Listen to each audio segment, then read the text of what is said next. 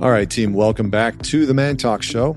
I am Connor Beaton, and I have an interesting guest with me today. But before I tell you a little bit about him, I want to tell you a little bit about this show because I've noticed that in the last few months, we've had a lot of new people tuning into the show. And just very briefly, the Man Talk Show, this is all about bringing you conversations, tools, resources, ideas, concepts, and practical tools that you can implement in your life to become a better man. Whether you are wanting to be a better father, husband, a better business leader, or if you're simply just wanting to improve your physical body, your mindset, the way that you approach problems and find a deeper level of purpose and meaning in your life. So with that said, today I'm going to have a conversation with Ryan Michler, who is actually one of my very first guests way back in the day when I started the podcast. And I was one of his very first guests way back in the day when he started his podcast.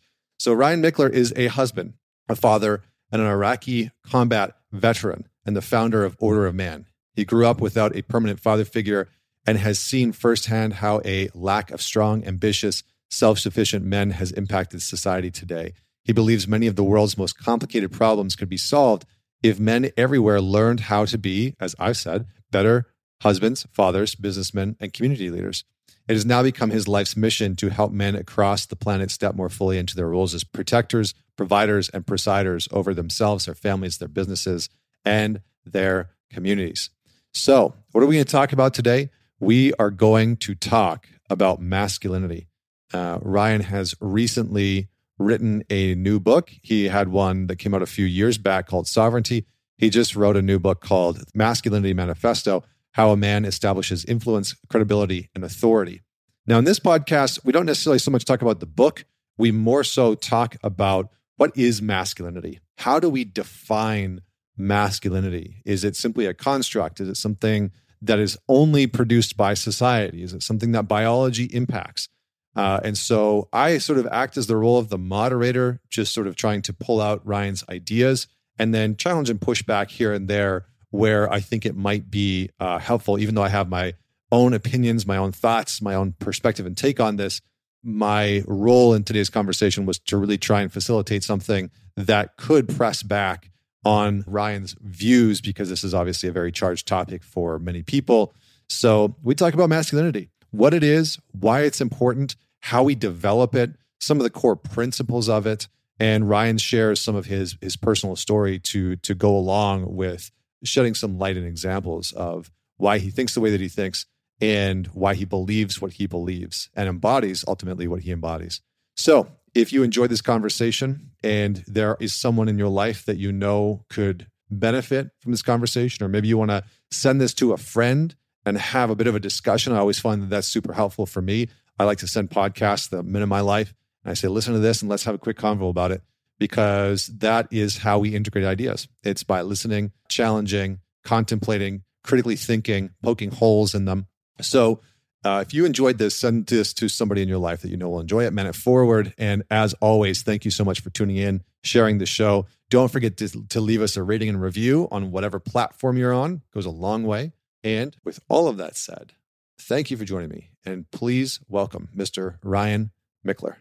All right, Ryan, welcome back to the Man Talk Show. How you doing, brother? What's up, man? Good to see you. You were telling me before we hit record on this that it's been 6 years since we've had a conversation. I can't believe it's been that long.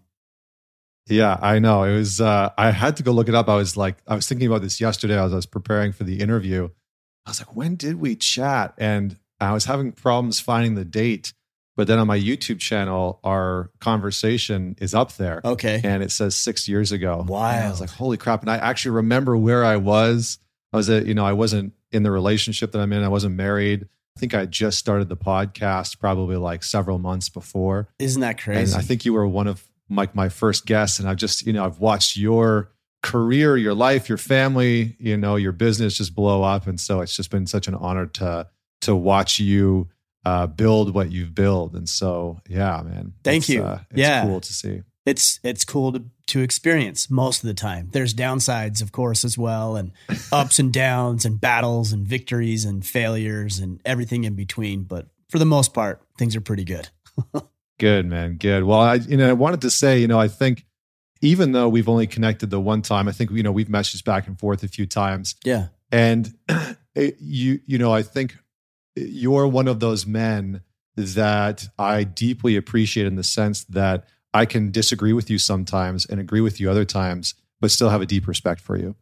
And I think that is so important in our world today. I'm like, I have so much admiration and respect for you, even though, there are many things in our lives that align, and there's other things that I'm like, I think that we're different on that. Sure. But I still have a deep respect for you. And so that's one of the reasons why I wanted to have you back on the show and dive into your work and dive into your perspective, because I think it's important for us as men to have conversations with people that we respect, but maybe not on every single front that we agree with, although I think we're pretty aligned on most fronts. Yeah, I when you say that, I remember that we've had some conversations via social media, maybe Instagram, where we didn't agree. I can't remember quite honestly what it was, but yeah, I don't either. And it doesn't, that's the beauty of it, is the things that we tend to in modern culture get wrapped up in and upset by is pretty ridiculous. And, it's funny when you disagree with somebody, how a friendship needs to end, or, somebody is the moral equivalency of Satan or something. It's like, I never understood that. I don't agree with a lot of people that I have respect for. And in fact, I have more respect, especially in this day and age, when somebody doesn't agree with me and is still willing to stand on what they believe and hold their own and give a reasonable explanation about why that is. And then we can move on and drive on and talk about the things we do agree on. I'm very much like you in that sense. Yeah. Yeah. And, social media isn't the best place to have depth-oriented conversations or any kind of fucking discourse. I've mostly given that up, even on my own profile. I'm like, I'm not really here for, in-depth discussion, because I think it's just challenging. People get so riled up and charged and dysregulated. It's a gong show. I would say over the past, 3 or 4 months, I've actually disengaged a lot from social media. But even to the degree that I am still engaged, I don't really respond too much to very many comments anymore. The overwhelming majority of the comments are supportive and are intelligent and articulate. And even that, it's just like, I want to be social. I want to be able to connect with the people that are inspired and motivated by our ideas. But gosh, it's just such a waste of time to get on there and just get dragged into the mud that I'm just not interested in doing it. I can do another podcast. I can write part of a book. I can spend time with my family. Like, I can do things that are so much more meaningful. Yeah. Amen to that, man. Well, and, just to sort of wrap up on this, and then I'm going to ask you the question that I always ask everybody, but I do think it's so important because I think over the last 3 years specifically, I've noticed the ability to disagree with somebody and respect them completely dissolve within our modern culture. Mm-hmm. And I think that that's so damaging. I know friends and family members who it's like, well, if you disagree with me on a certain perspective, then I don't want you in my life. It's like, holy shit. Like, really? Yeah. It's so extreme on so many levels. And I've seen so many people dissolve and devolve to that. And so, yeah. So anyway, okay. With all that said, let's just start with the question, which is, tell us a story about a defining moment in your life that made you who you are today. Yeah, there's so many moments. That the moment that comes to mind is when my first son was born. That radically transformed who I was, how I viewed the world, how I judged other people, how I judged my own father more harshly than probably he deserved. How I looked at my mother. It was just a shell shock of an experience, and it still is. He's now 14 years old. I came home this morning from the gym, and he was laying on the couch watching TV with his siblings. I've got 4 kids, and I looked at him like, "Holy cow!" I said, "You look like a teenager." He's like, "I've been a teenager for like 2 years, Dad." I'm like, "I know, but it's maybe not even a teenager. Now you look like a young man. Not a boy, not a child, a young man." And it's so wild to see, and all of the lessons that I've learned and the things that he's taught me and the things hopefully I've taught him, and how I've had to mature. I think the reason it was a defining moment is because really for the first time in my life, I think it was the point where I realized that I now was responsible for someone else. I didn't even feel like that completely when I got married, because my wife is such a strong person. She's very independent. Clearly she was an adult when we got married. So she had the ability to take care of herself. But we had this child who was completely helpless, completely, I was going to say worthless, but that's not obviously the right word, completely incapable of taking care of himself. And it was all on our shoulders. Man, that was a scary time, a hard time. I struggled, but definitely changed my life. And subsequently, each of my other children, my other 3 children as well, all in their own way. My youngest is, I can hear him because I work at home. I can hear him downstairs right now. He's wild. He's crazy. He's given me more gray hair in my beard and hair than all of my other 3 kids combined. But, he brings something to the table that I didn't have before, and he teaches me lessons, and fatherhood's an amazing experience. Yeah. Yeah. Amen to that, man. I mean, my son is 21 months old now, and he was born. And right after that, I started writing my book. I got my book deal. I think I had a call the day that we got back from the hospital with publishing houses. Okay. Yeah. And it was such a wild ride having my son, I agree, will forever have changed me. Yeah. In so many ways. And so I agree. It's a eye-opening thing. The word that came to mind for me was to have somebody be truly dependent on me.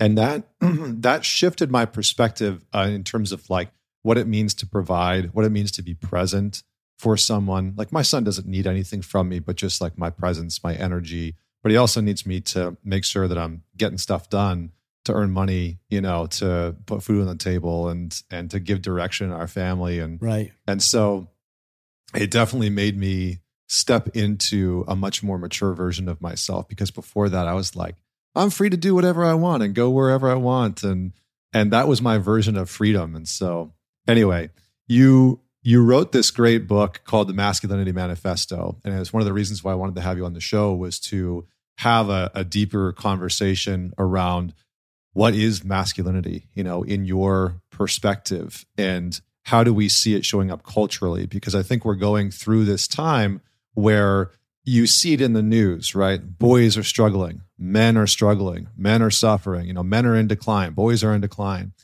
And I can't help but feel like there's a part of that is that culture is trying to talk us out of our masculinity in some way, shape, or form. Definitely. There's not that there's a war on masculinity, maybe there is, but that there's a kind of talking out of it in some regards. And so I would love to just start with your take on the broad spectrum. What do you see happening culturally right now in terms of how culture is responding to masculinity? And then how do you start to define masculinity itself? Yeah, so I'm hesitant to use the term war on masculinity as well. I've actually warmed more to that verbiage than I have in the past because it's becoming more blatantly obvious. I would say, if anything, there's definitely a coordinated assault on the idea of masculinity. I think that's objectively true. I mean, you can look at academia, how when I say that, I'm talking about the statistics.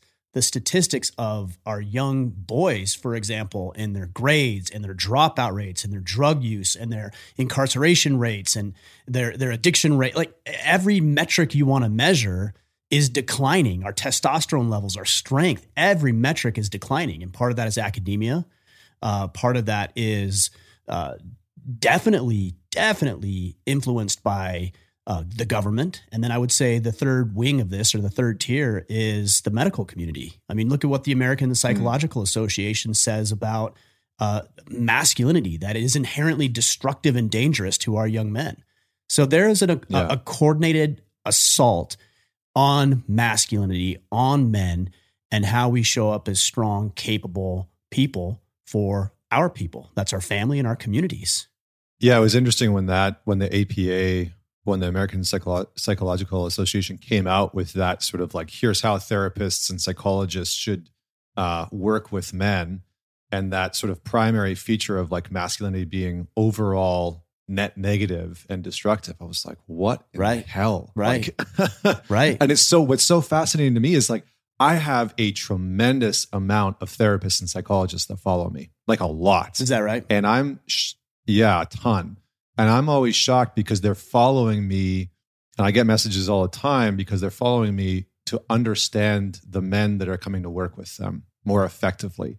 Because, and I've gotten this a lot where they're like, the guidance that we've received isn't actually beneficial.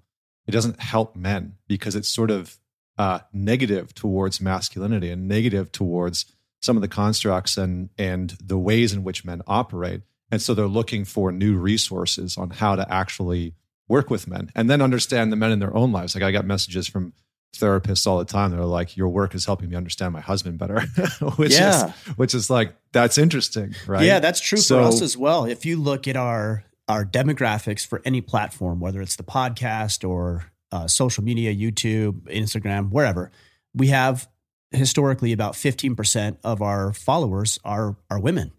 And I'll get a lot of messages in particular about from single mothers who are raising boys, but dad's not in the picture in any form at all. And they're struggling in raising these boys. And obviously, and this is not a knock on women at all. I mean, my mother raised myself and my sister primarily on her own, and she did a wonderful job, but it was also deficient because she's not a man.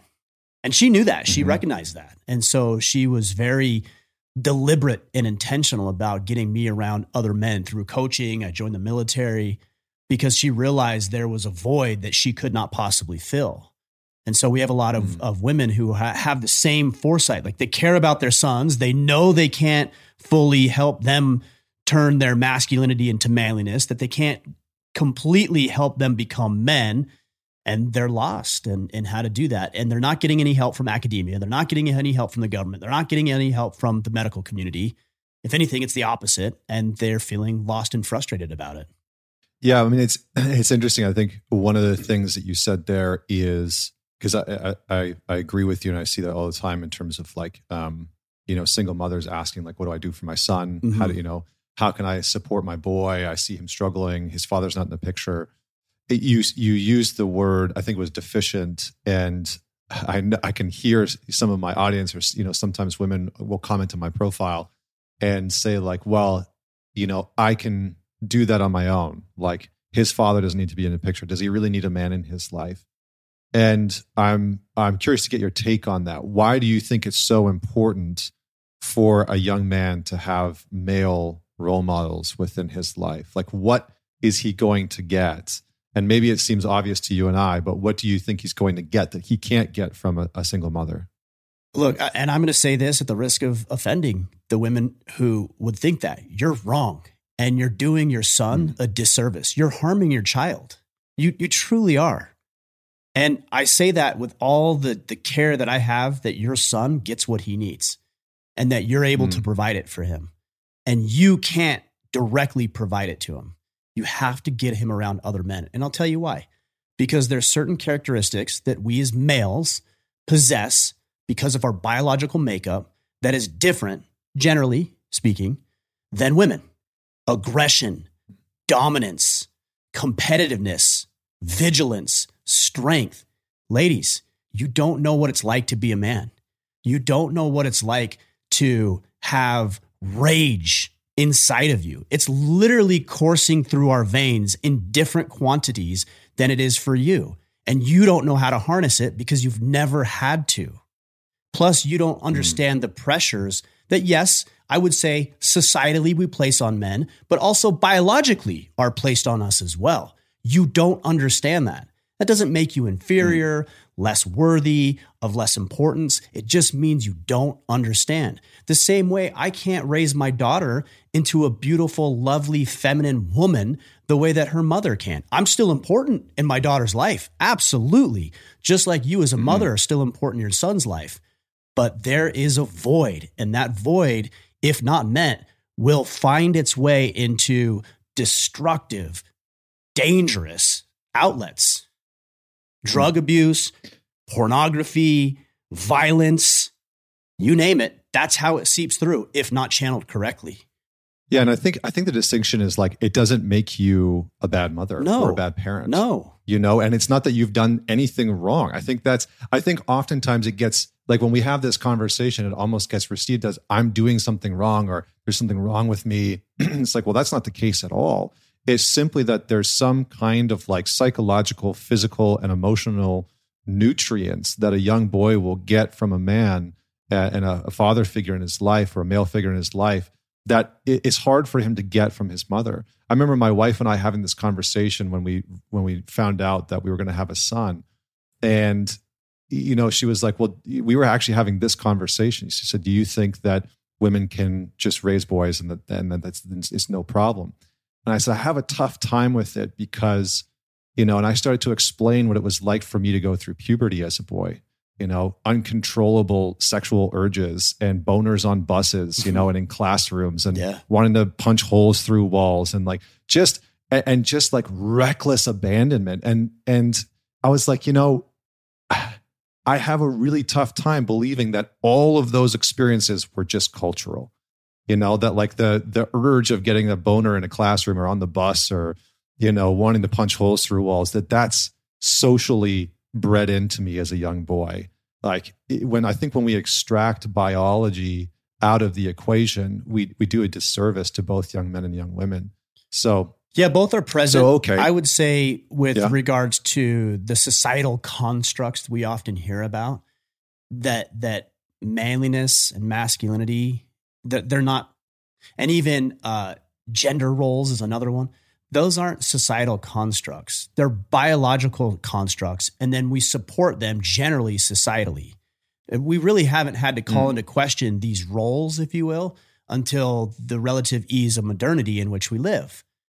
Like, there's no enemy to fight. I mean, I know there's wars and there's skirmishes. I know that, but generally there's no battle to fight. There's, what's the risk of you starving? What's the risk of you, dealing with a neighboring warring tribe? Like, this is not happening, at least to the degree that it was 100 or 1,000 years ago. And so now, because men have created an incredible society, we're reaping the benefits of what we created, but there's also some baggage that comes along with that. And we're calling into question the role that men have played in order to get us to where we are, which means that we're just going to run into a destructive cycle. Yeah. I feel like we could go down this path, that this could be our whole conversation. So I'm mindful of that because I think we could probably get into the waters of gender roles and, what's happening with men. I want to just back the train up a little bit before we go further into this conversation to get a reference point on masculinity. I think that's going to be just important for this conversation. So for you, how do you begin to define and refine masculinity? Because I think that's one of the biggest things that I see in the online space is I'll post something about masculinity and, I'll see a lot of comments of like, well, women can be that way too. Or, it's like, well, is that just masculine? And so I think there's a big sort of maybe confusion or resistance or rejection towards masculinity being something and femininity being something. So I'm curious to get your definition on what you think masculinity is. Yeah. Well, I'll start by saying that typically you have two camps. So you have one camp that will say masculinity is toxic, that it's inherently toxic. And people say, no, nobody thinks that. What they're saying is that when you use your masculine characteristics for bad outcomes, that's toxic. Some people believe that, yes. But again, we can reference the American Psychological Association that has stated through their study, I'm using that term loosely, that masculinity is inherently destructive and dangerous to our young boys. Like, they're saying all of masculinity. So that's one camp. Then you have another camp that says, no, masculinity is inherently righteous. It's good. It can't be toxic. It's righteous. I'm in neither one of those camps. Masculinity is amoral. It's neither good nor bad, because all masculinity is, and if you want to go ahead and look it up, you can. All masculinity is a set of characteristics and behaviors that we attribute to men based on our biological makeup. That's it. That's all masculinity is. It's how we harness and utilize those behaviors and characteristics that make us men or not men. So that's where the distinction comes in for me. Is it's masculinity, again, amoral. It's how we decide to use those characteristics and behaviors that make us men. Yes. And can women act in masculine ways? Yes, absolutely. Absolutely. Because it's biological. It's hormonal. It's chemical. So yes, women also have testosterone, just like men do. It's just different quantities. Again, I'm speaking generally, but that's generally true. I'm going to just come back to, I'll play devil's advocate whenever I can here, because I think it's important in these types of conversations. So do you think it's just biological, or where does the social construct and contracts that come into play affect masculine behavior and male behavior?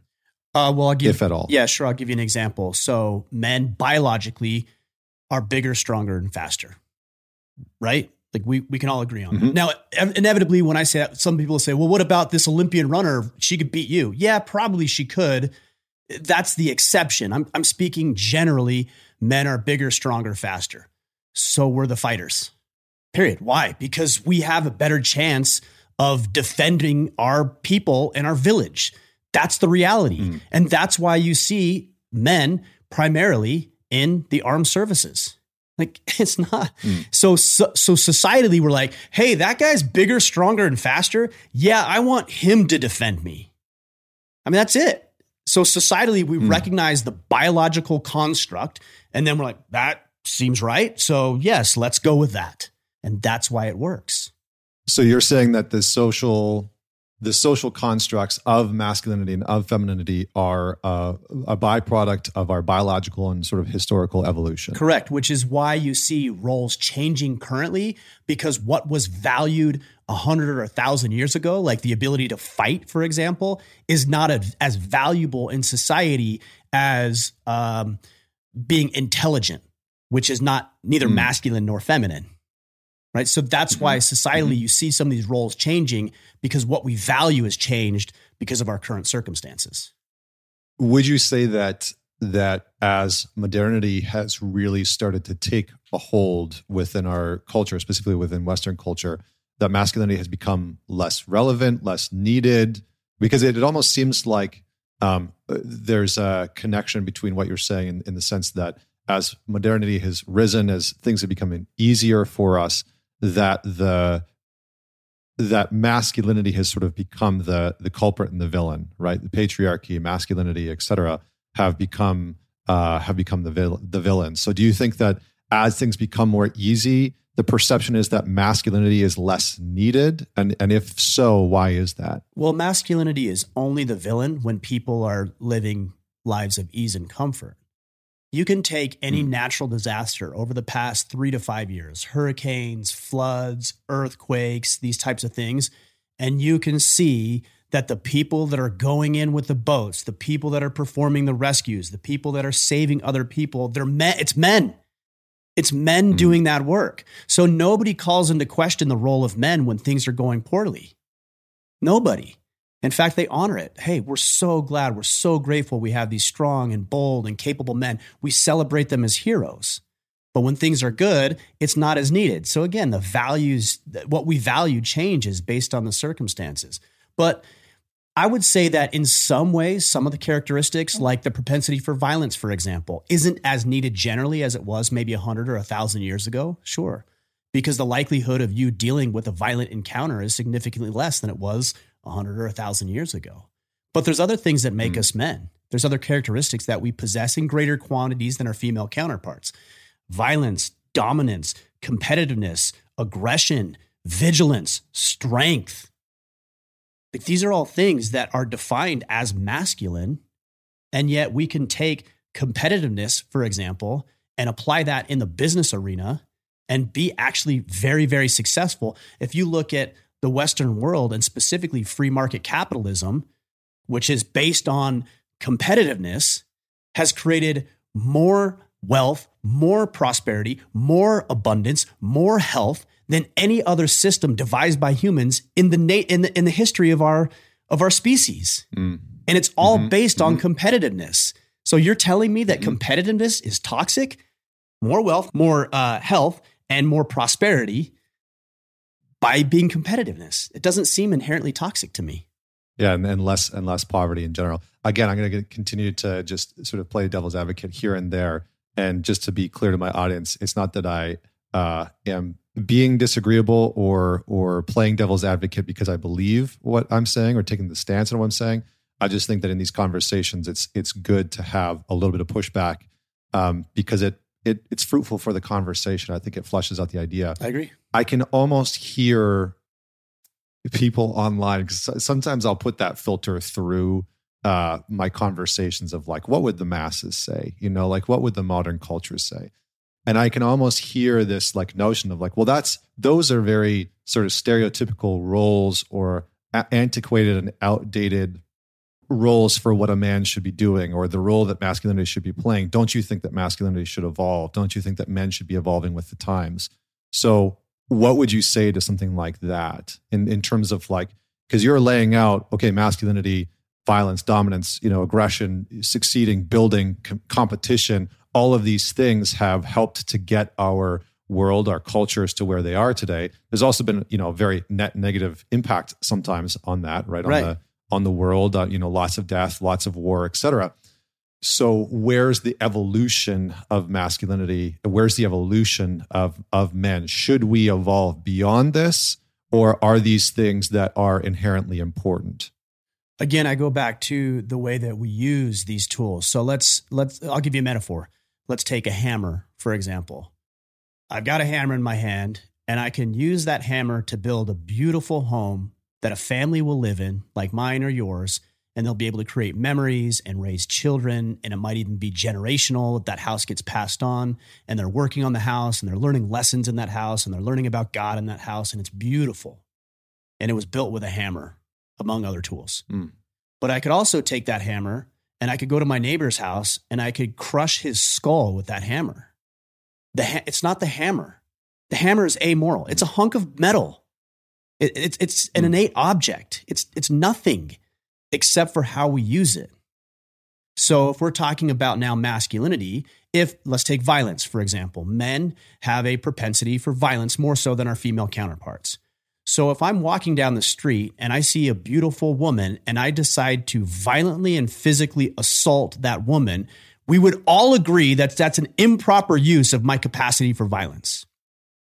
Mm-hmm. If, however, I was walking down the street and I saw somebody else assaulting this beautiful woman that was walking down the road, and I decided to exert my ability to be violent against that individual, and I stopped it and saved her, I think all of us would agree that that is an appropriate use of violence. So this is why I make the distinction between masculinity and manliness. If I use violence to assault that woman, I am not acting like a man. That is not manly behavior. If I use my capacity for violence to rescue and serve other people, all of us would say that was a manly thing to do.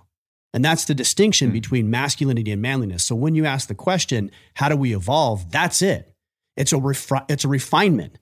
Can I use my ability to be violent, or my ability to be strong, or my ability to be competitiveness, or even my desire to be dominant for productive outcomes for myself and other people? And if I can and do that effectively, I am acting manly. I think what's interesting is a few things that really stand out to me about where you stand, which is that masculinity is amoral, right? That it's neither good nor bad. And it's when we sort of project our own individual subjective perspectives onto masculinity, saying, well, these parts of masculinity are good and these parts are bad, and I like these parts and I don't like these parts, or I like this part, right? Like violence under these circumstances, under these circumstances.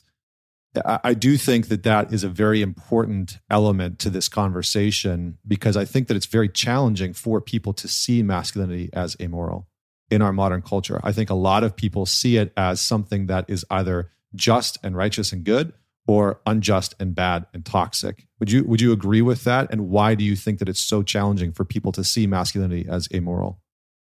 Well, they're just words. I mean, we all, that's really, and even if at a more base level than that, they're just sounds. Masculinity is just sounds our body is making. Manliness is just sounds our body. So we have to define what we're talking about. And I'm choosing to define masculinity as an amoral set of characteristics and behaviors. And I'm choosing to define manliness as the ability to harness those characteristics for productive outcomes for ourselves and other people. I have to do that because I want to make sure when I'm talking with somebody that we know what in the world we're talking about. So, I don't like to get tripped up over semantics, but I do have to define those words, especially in this conversation, because there is so much confusion about it. If you and I wanted to build a rocket ship to go to Mars, but we didn't agree that 2 + 2 = 4, like there's no other conversation we can have. So all that I'm doing is trying to establish what these sounds mean and how we use them so we can actually have an intelligent discussion. And the intelligent discussion to me is how do we use our God-given characteristics to help and serve ourselves and other people? And that's what I'm after. Do you, I've kind of gotten the sense over the last however many years that there's this push for a kind of utopian version of culture and society on one hand, but also a negating of some of the inherent truths of being a man. Like, for example, this notion of violence or of dominance. I think that many men experience that in different ways, and the repression of it is a very dangerous thing culturally, relationally, socially. I think it's a very dangerous thing. And I've found that the men that repress those elements of themselves and pretend like, I'm not angry, I don't have anger, I'm not connected to my anger, that those are often the men that are doing some of the most damaging things behind the scenes. So do you think that there's a push or a desire or a drive to make men somehow inherently different than they naturally are? I do, because effective men can also be dangerous. If I have the capacity for violence, it is possible that I could use that violence against other people. And that's scary. That's scary to the weak. That's scary to the ignorant. They might believe that they're in a vulnerable position. And frankly, they are. If I got on the mats, like I train jujitsu, that's something I do regularly. I've been doing it for almost 4 years now. If I get on the mats with somebody who's never trained before, I'm going to win. 100%. Yeah. I'm going to choke that individual out or break one of their limbs. 100%. And that's scary to the person who hasn't trained. So culturally and socially, and this is maybe like the last part, what do you see as the value of that skill set? Because I think maybe that's an element of male culture that I think has come under attack, that there's not as much value in having some capacity for violence, having some capacity for aggression or dominance, that is seen as less than and unimportant and antiquated and should be eradicated in some way. Why don't you ask this domestic abuse survivor about that question? Why don't you ask somebody who's been violently assaulted on the street or in an alley that question, or a woman who's been raped that question? What good is it to have men, moral, righteous men who are capable of administering violence? Why don't you ask her that question? I mean, it may not be as necessary as it once was. Here's another question, or another person you should ask. The person that was saved by the firefighter who decided to risk his life to run into a burning building and pull mom and baby out of that building before it burned to the ground. Why don't you ask her that question? Why don't you ask the question of the family that was in a flood that is sitting on the roof of their house waiting for somebody to come rescue? Ask them that question. See, it's easy to paint masculinity and manliness in this negative light when you don't feel like you're the beneficiary of it, but you are. By the very fact that we're here having this conversation, you are the beneficiary of it. And you might not realize it. You may be ignorant to that fact, but here you are. So what I would like is I would like to know not that we don't have violence, because that's never going to go away. There's always going to be immoral people in the world. I want to know that the righteous ones who are capable of these things are on my side. Mm-hmm. And that's where I, again, make this distinction. My role and what I want to do and who I want to be is a righteous man. I want to be that person. I want to help other men be righteous men so that we can use violence, competitiveness, dominance, aggression to serve other people. But we gotta understand that it's going to exist whether we acknowledge it or not. I just want the men on my side. Yeah, I appreciate this conversation. I love this. And I feel like we could talk sort of philosophically about this for a long time because, I also see the value in it. I grew up playing hockey. I've trained in boxing. I really love it. Like one of my favorite, I have a boxing punching bag out in the garage.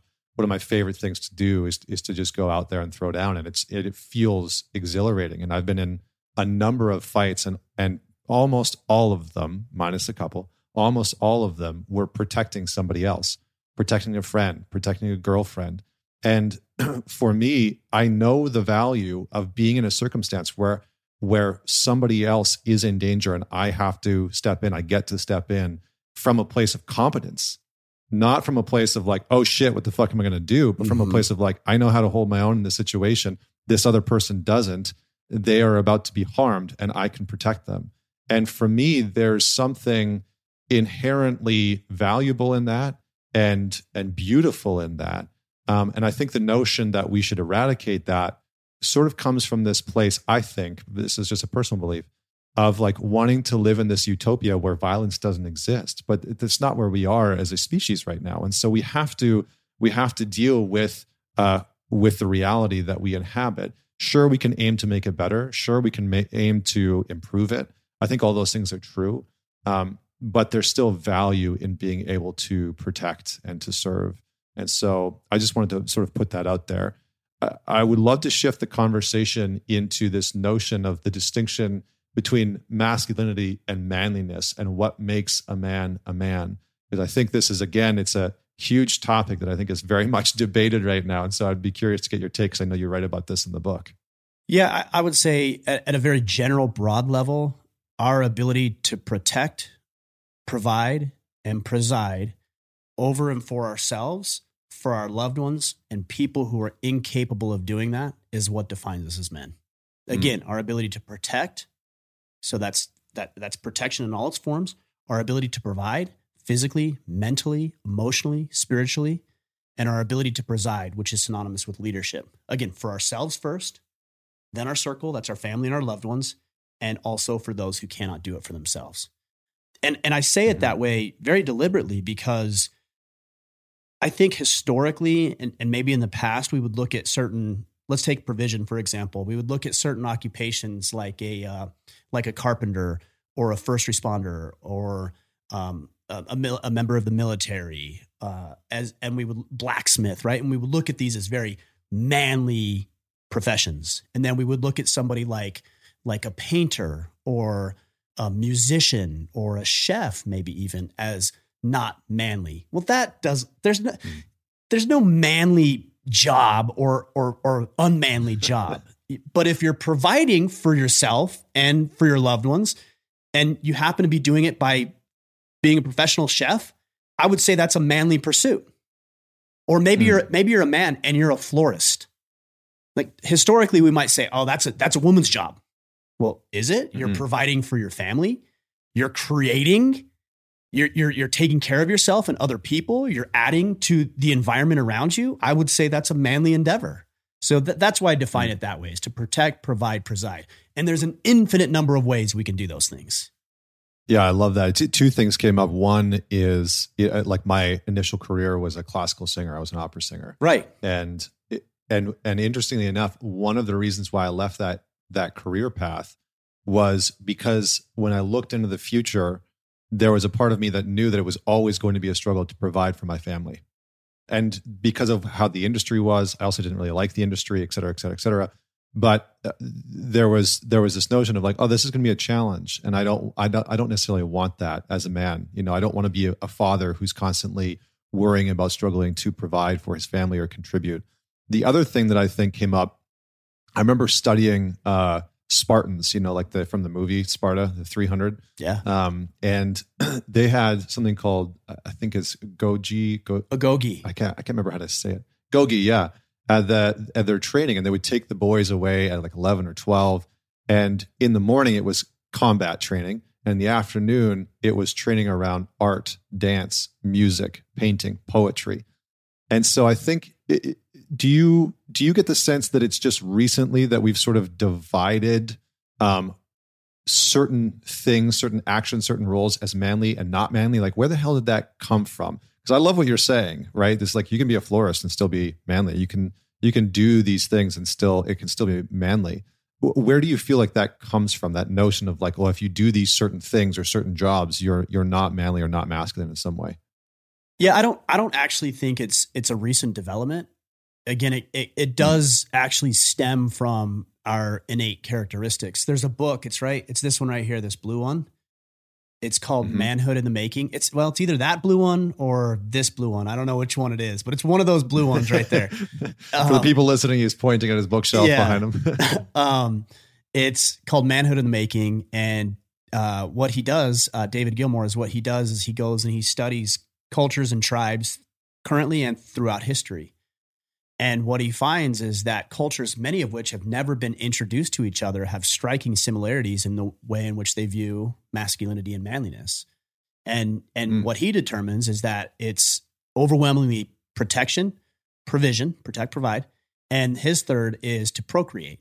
Now, I don't believe that procreation is an element of that. And I'll explain why that's the case, because I know plenty of males who I consider to be men who don't have children because medically they're incapable of doing so. But I would say fatherhood is an element of manliness. And I'm not talking about just biological fatherhood. I'm talking about fathering in your community. If you don't have children, you still have a responsibility to father children in your community, even act in many ways as a father to maybe it's employees or team members, teammates, people you're coaching and mentoring. Fatherhood is a crucial component of that. Because why? Protecting, providing, and presiding, leading. This is what makes a man. And I don't think it's a relatively new development. I think it's based on our biological makeup. One of the things that seems to be interesting about the age that we're living through in terms of like the internet is characters like Andrew Tate rising up and having so much. Are you familiar with him? Have you seen any of his stuff? I know who he is, and I see clips here and there. My oldest son, my two oldest boys, play his videos, and they're like, "Look how cool this is." I'm like, "It's not really that cool, but yeah, I'll watch it, and we can actually have a discussion." He's got the Bugatti, and right. he's like got the kung fu going on. But there's sort of like these characters that embody a very specific sort of, I want to call it brand of masculinity that get a lot of heat and a lot of attention. And I think it's interesting because so many young men follow them. And you're a father of a few boys, and I think one of the things that our culture is sometimes lacking in is this father figure that you're talking about. So when you look at the future generation, when you look at the fact that less men are going to college, less men are employed, men are making less than before, they are having less sex than before. I mean, like statistically, there's a lot of challenges that young men are facing. What do you wish or hope that the future generation of young boys and young men would know how to do, would know what to embrace? Like, what do you wish that they knew about masculinity and being a man? Well, I think we hit on it, that protect, provide, preside component, but also not shying away from who they are as males and learning how to harness, again, those characteristics: violence, aggression, dominance, stoicism, competitiveness, vigilance, strength. Say, okay, these are things that I possess. Like, I inherently possess these characteristics. And it takes somebody who already has those characteristics and has known how to refine those into productive channels and outlets. Yes, I was watching a video the other day. Somebody had videoed, I was doing jujitsu, and somebody was videoing it. And I watched the quick video, and I was applying a baseball bat choke on the guy that I was competing with. And I looked at my face, and I'm like, holy cow, look at my face. Like, I was like visible, like it was angry. It's like an angry face. And then he tapped, and my whole demeanor changed. I let go. My face changed. I got up, made sure he was okay. That was violence in a controlled environment. That was an appropriate use of what I possess. And without men who know how to do these things, our boys are going to find these destructive outlets. They're going to be addicted to drugs and alcohol and pornography. They're going to get into violence and gangs and criminal activity. I mean, it's getting bad. It's going to get worse as we continue to see this rise of fatherless homes. There was something I wanted to say. I feel like it's just slipped my mind. Yep, it's totally gone. All right, maybe it'll come back. Yeah, I wanted to dive into this notion of presiding, because I think it's a word that not many people use. And so can you just unpack a little bit about what presiding looks like, sounds like to you, and why it's so important for men specifically? Yeah, it's righteous leadership is what it is. And I use the word righteous because you can lead people in an unrighteous way. I mean, we can all think of characters throughout history who have done some of the most horrific things to other humans and have somehow convinced other people to follow them and behave in very much the same way. So presiding is about righteous leadership. It's about understanding what you want, where you want to go. It's about being able to cast that vision to other people. It's about recognizing the strengths and gifts and talents, abilities of others and putting them in the right positions, making sure that the job gets done, setting aside the ego, for example, and saying, okay, what is the best way to accomplish this? Enlisting others in your cause, building them up, finding their strengths, focusing on those things, shoring up weaknesses. These are all characteristics of great leaders, but it does take righteous leadership. And that's how I define the ability to preside. And for example, with my family, I preside over my family. I preside over my business and my organization. Doesn't mean that I don't have other people involved and women involved, like my wife, for example, or women within the organization who help me with various tasks. It just means that ultimately I am at the helm and I am steering the ship. Yeah, I love that. I love that notion, and just like this idea of righteous leadership. When I would love to just sort of personalize this a little bit. What does it look like in terms of your business, like how you operate within your business with integrity, morally? How do you preside over your business? What does that look like on a daily basis? Like, are you somebody who's regimented in his routines during the week, like scheduled out?